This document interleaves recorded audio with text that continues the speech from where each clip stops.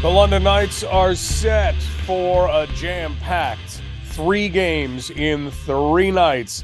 It's all part of junior hockey, and this is the first one of the season for the Knights. What do you know? It begins in Peterborough, a rematch of the Knights and the Petes, a rematch of last year's OHL Championship series. It will continue back at Budweiser Gardens against the Kingston Frontenacs on Friday the 13th, and then finish up in Sarnia with a rematch of the Western Conference Final from 2023. My name is Mike Stubbs. Kyle Grimard is away on this edition of the podcast, but we're going to hear from Easton Cowan. He is back with the London Knights. We'll hear from Denver Barkey and also Michael Simpson as he prepares to meet his old team in a place that he has very good memories of. Well, now he goes in as a member of the London Knights. We'll also tell you how things have been going for Peterborough, for Kingston, and for Sarnia. This is episode 76 of The Night Shift. You can follow me on socials at Stubbs980. You can follow Kyle Grimard at Kyle Grimard, Grimard. Well, why don't we begin with the return of Easton Cowan? The London Knights have been without him to start the season because he has been with the Toronto Maple Leafs. Their first-round pick showed himself so well in rookie camp, leading the Leafs in scoring at the Traverse City tournament. And then he started the preseason, and he ended up with a goal and 2 assists, and he has a lot of people excited about what he can do for the Toronto Maple Leafs. We are going to talk with Easton Cowan in just a couple of minutes and get his thoughts on training camp. He met with the media after returning to London and comes back ready to go, fired up, ready to be a part of the Knights again for 2023 and 2024. But what we have to do is focus in on the fact that the Knights add Easton Cowan at a pretty key time. They add Easton Cowan after playing probably their most complete game of the season against the Guelph Storm. The Storm came in as the final perfect team in the standings. They were 3-0-0. They had just beaten the Erie Otters 8-0, and the London Knights wound up knocking off the Storm by a score of 4-1. There was just the right amount of physicality in that game. And we had a chance to talk with Denver Barkey about what he saw, because Barkey not only was a part of the physicality, but he was a guy who scored twice and added an assist. I think that just shows our character that we have in the room. We hadn't played a full 60 yet this season until that Saturday. And I think that shows our resilience as a group and our team kind of values that we have. And I think we really came together for that game and put in a full team effort for all 60 minutes. So I was super happy with everyone and how they contributed, and obviously good to get my first goal out of the way, and yeah, hopefully continue to keep it rolling into this weekend. The first goal of a season, a lot like the first goal period sometimes. Yeah. Obviously didn't score for the first four games there, so good to get that one out of the way, good feeling, and yeah, like I said, hopefully we can keep it rolling. Denver Barkey, who will be reunited with Easton Cowan. Those two have played so well together throughout their junior careers. They get the nickname of the Twins. They were skating on a line with Max McHugh at practice, so we'll see if that line goes together against the Peterborough Petes. The London Knights also have another addition. They have picked up another free agent, and it's somebody who already has a tie to the team. Sawyer Bolton is now a member of the London Knights. He is Ryder Bolton's brother. He's been playing in Rochester. He's 19 years old, brings physicality and toughness to the team. If one Bolton was making things happen on the ice, imagine what the Knights roster will be like with 2 Boltons as Sawyer Bolton joins the OHL. A season debut for Easton Cowan. Before we look ahead to Peterborough and Kingston and Sarnia, let's hear from Easton Cowan. He gets to take us back through how things have gone for him over the last month. Spending a month in the National Hockey League, you do an awful lot of learning. You see how that level goes, what it takes, and that's where we begin with Easton Cowan. Just the education you pick up in the National Hockey League. I learned a lot. I was there for a month. Roomed with Fraser Minton. He deserves, everything he's gotten. I'm really happy for him. I learned a lot there. Happy to, bring it back here, show the young guys, the little steps it takes, make that next jump. And obviously when I heard him coming back to London, you want to make that team, but at the same time, they got a plan for you, and it's kind of like with the Knights and Kamoka and stuff. So they got a plan for you, and you just got to trust that and keep working hard. Easton, how big are those little steps? You talk about little steps, but what sorts of things happen in those steps? Yeah, like getting up early, going to bed early, eating meals, taking care of your body, steam room, hot tub. I'm not a big cold tub guy, but a bunch of guys are. But are you more of a cold tub guy now? No, I didn't even touch it. I'm more of just chilling the jacuzzi, the hot tub, and rest those legs. But yeah, like I said, just the little things and preparing your body, not just on the ice, but off the ice and stuff. It's really huge there at the next level.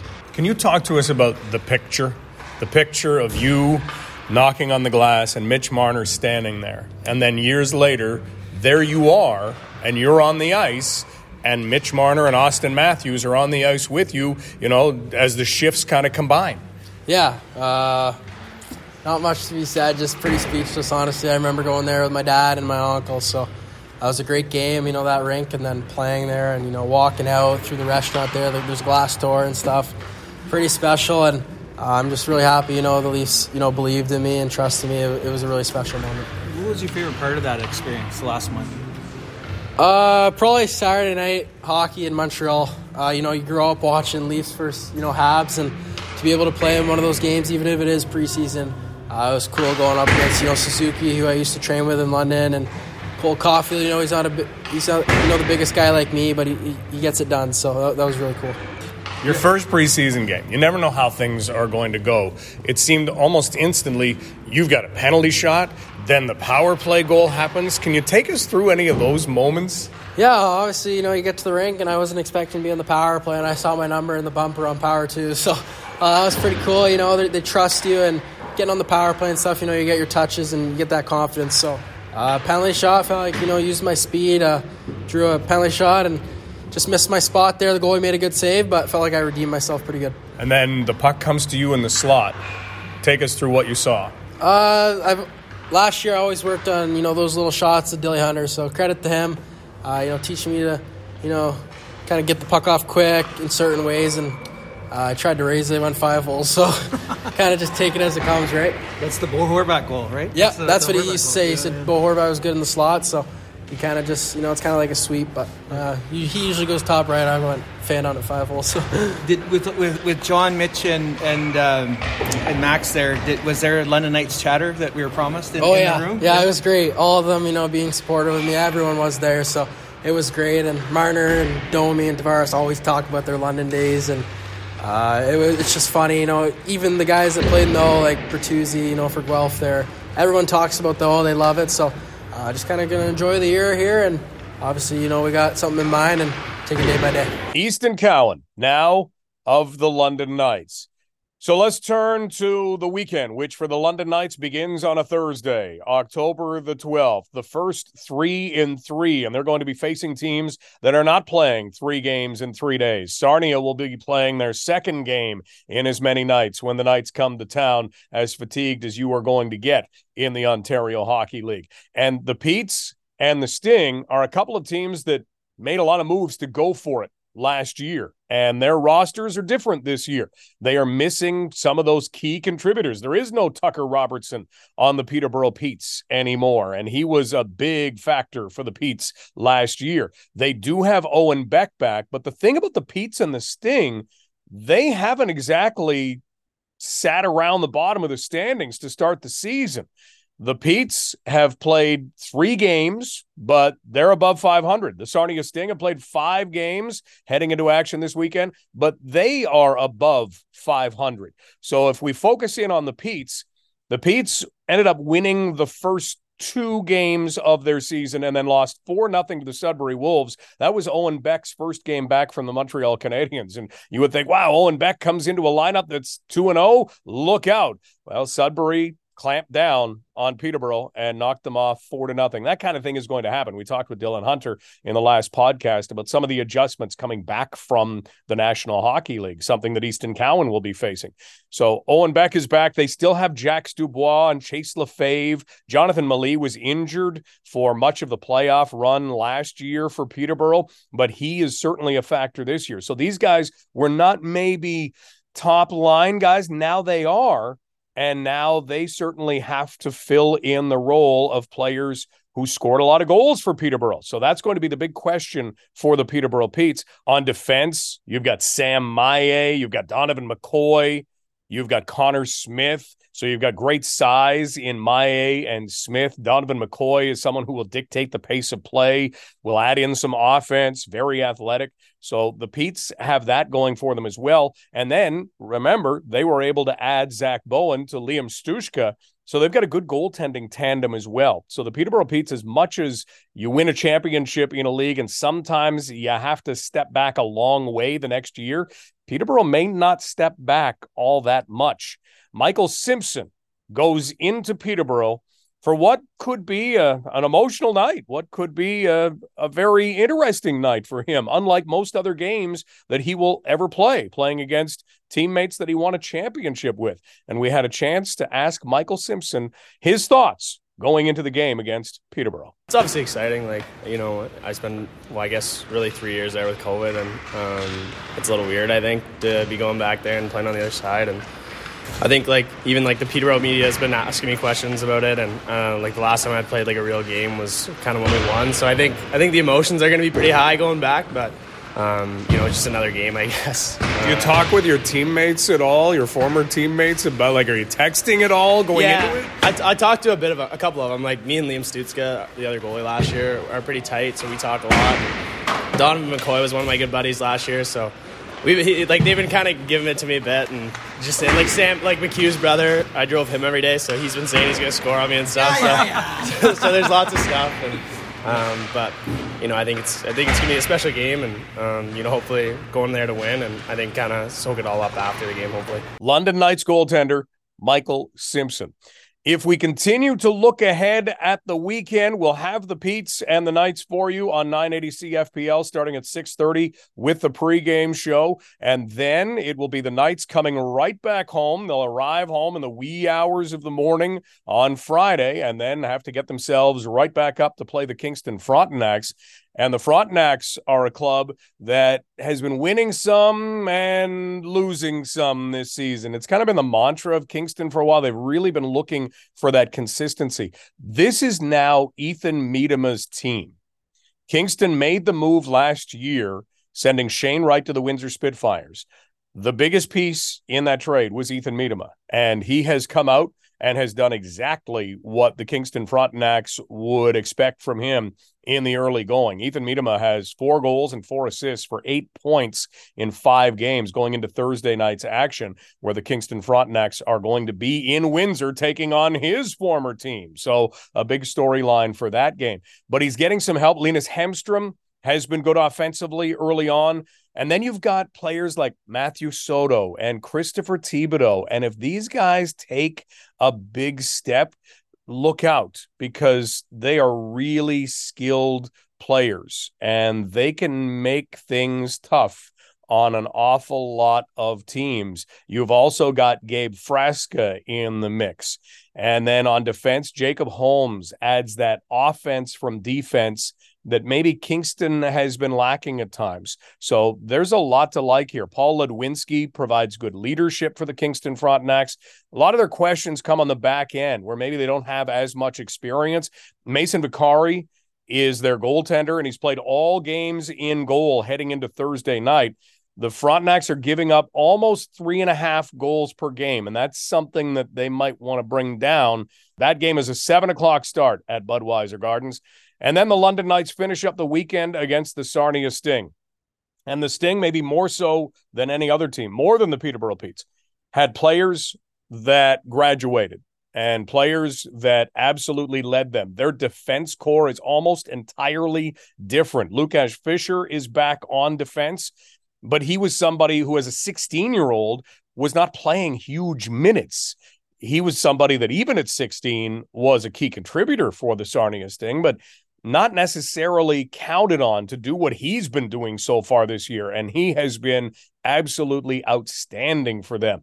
But they've made a lot of changes. And when you look at the players that they had last year in the playoffs who were carrying things for Sarnia, you are talking about players like Sasha Pastajov and Ty Voigt and Luca Del Bel-Beluz. And these players are no longer there.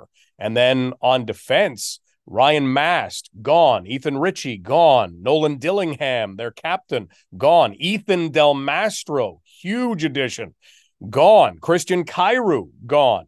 So that's the change in goal. And now they have made a deal to send Ben Gaudreau to the Erie Otters, and they got Nolan Lalonde back on paper and then quickly traded him to the Saginaw Spirit, picking up draft picks this week, a third, a fourth, a fifth, and a sixth. So a good haul for Ben Gaudreau ultimately, but now the goaltending falls to Nick Serzicha and Carson Chartier. So one of the things that you wondered about the Sarnia Sting was where was their scoring going to come from, losing that many players? Given the style of play of a lot of players on their roster, they were going to be a hard team to play against. You knew that. But who was going to score? Well, in their 3 wins this year, and again, they've played 5 games heading into the weekend, their 3 wins have seen them score 6 goals, 7 goals, and 8 goals. So the scoring has been there for the Sarnia Sting. Maybe unexpectedly, but it has been there. They scored 7 goals against the Sioux Greyhounds. They have 2 wins against Windsor, scoring 6 goals and 8 goals. And it's been Marco Sikic and Tyson Doucette who have largely been doing that. Sikic has 5 goals in 5 games. Doucette has 4 goals in 5 games. And Andrew LeBlanc, remember, he was a first-round pick of the Kitchener Rangers. He really seems to have found a great spot in Sarnia where he's got a goal and 5 assists. He's doing the things that he was always expected to do offensively in the Ontario Hockey League. And so this Sting team not only is hard to play against, now they're finding guys who can provide offense. And so this should be a fascinating matchup on Saturday night. Again, that's another 7 o'clock start, and we will be on the air at 6:30 with the pregame show. Before we close out, one thing we didn't talk about on the last podcast was the ice resurfacing machine incident. And this is a story that you need to hear if you didn't know that this went on. So the first period ends between the London Knights and the Guelph Storm on Saturday night. And these two teams are in their respective dressing rooms, and everything's going on normally. And the clock that would count down to 0 from 17 minutes to signal the start of the second period stops with 14 minutes and 30 seconds to go. And it doesn't budge. And about 5 minutes go by, and about 6 minutes go by. The Knights are leading 1-0. They've had an outstanding first period. They outshot Guelph 11-5. They were just the right amount of physical. And so they had a lot of momentum to carry into the second. But again, nothing's happening. And you have vehicles that are on the ice as part of the intermission, and they just stay on the ice. And nothing seems to be happening with them, but they're out there. And then word comes down that the door that opens to allow the ice resurfacing machine onto the ice hasn't got power, so it's not able to open. And that's the only way that you can get the ice resurfacing machines out. That's the way the building was designed. It's got to get through that door. And you've got people who are trying to manually open it, but it doesn't happen quickly. And so they're trying to manually open it, and time is ticking. And the Knights and the Storm are still in their dressing rooms. London Knights general manager Mark Hunter, always looking for solutions. And as they tried to open the door, he thought, okay, well, here comes the plan B. And he starts mapping out a route so that the ice resurfacing machines can possibly go out the other way, go past the London Knights dressing room. If you have ever taken your kids down and shaken hands with the Knights and high-fived the Knights as they're going onto the ice, you know the railing that exists that's kind of on a ramp right by there in Budweiser Gardens, right by the door of the Knights dressing room to come out as if the Knights were coming out. And the dimensions, well, they would see what they were as they moved everything out of the way to at least attempt this. And thanks to that plan B, thanks to a whole lot of skillful driving, the ice resurfacing machines may not have had that much clearance, maybe an inch on either side at times, but no wall was touched, no scrape happened on the machines themselves, and they were able to get out, and there was a roar of the crowd. And so Alex Brown, Mark Hunter, all of the off-ice crew, we always say they're the best of the best in junior hockey because they are. And we travel around a lot, and every once in a while you get an example of just how good the Crew is in London. Whether it's replacing a pane of glass, I'd put them in a race against anybody because they're fastest. And now getting ice resurfacing machines out a door that they were never designed to get out of, but they did. There wasn't a scratch. They got the job done. And by the start of the second period, the door was back open and they were able to get out the regular door and flood the ice from there. So before we close out this edition of the Night Shift, congratulations to Knights General Manager Mark Hunter, to Game Day Operations and Director of Marketing Alex Brown, and to the entire off-ice crew at Budweiser Gardens for a job well done. 3-3 for the London Knights. It begins in Peterborough, and our coverage starts at 6:30. Follow Kyle Grimard on socials at Kyle, Grimard. Follow me, Mike Stubbs, at Stubbs980, and we will talk more about the London Knights as we recap the weekend on our next episode. Enjoy it.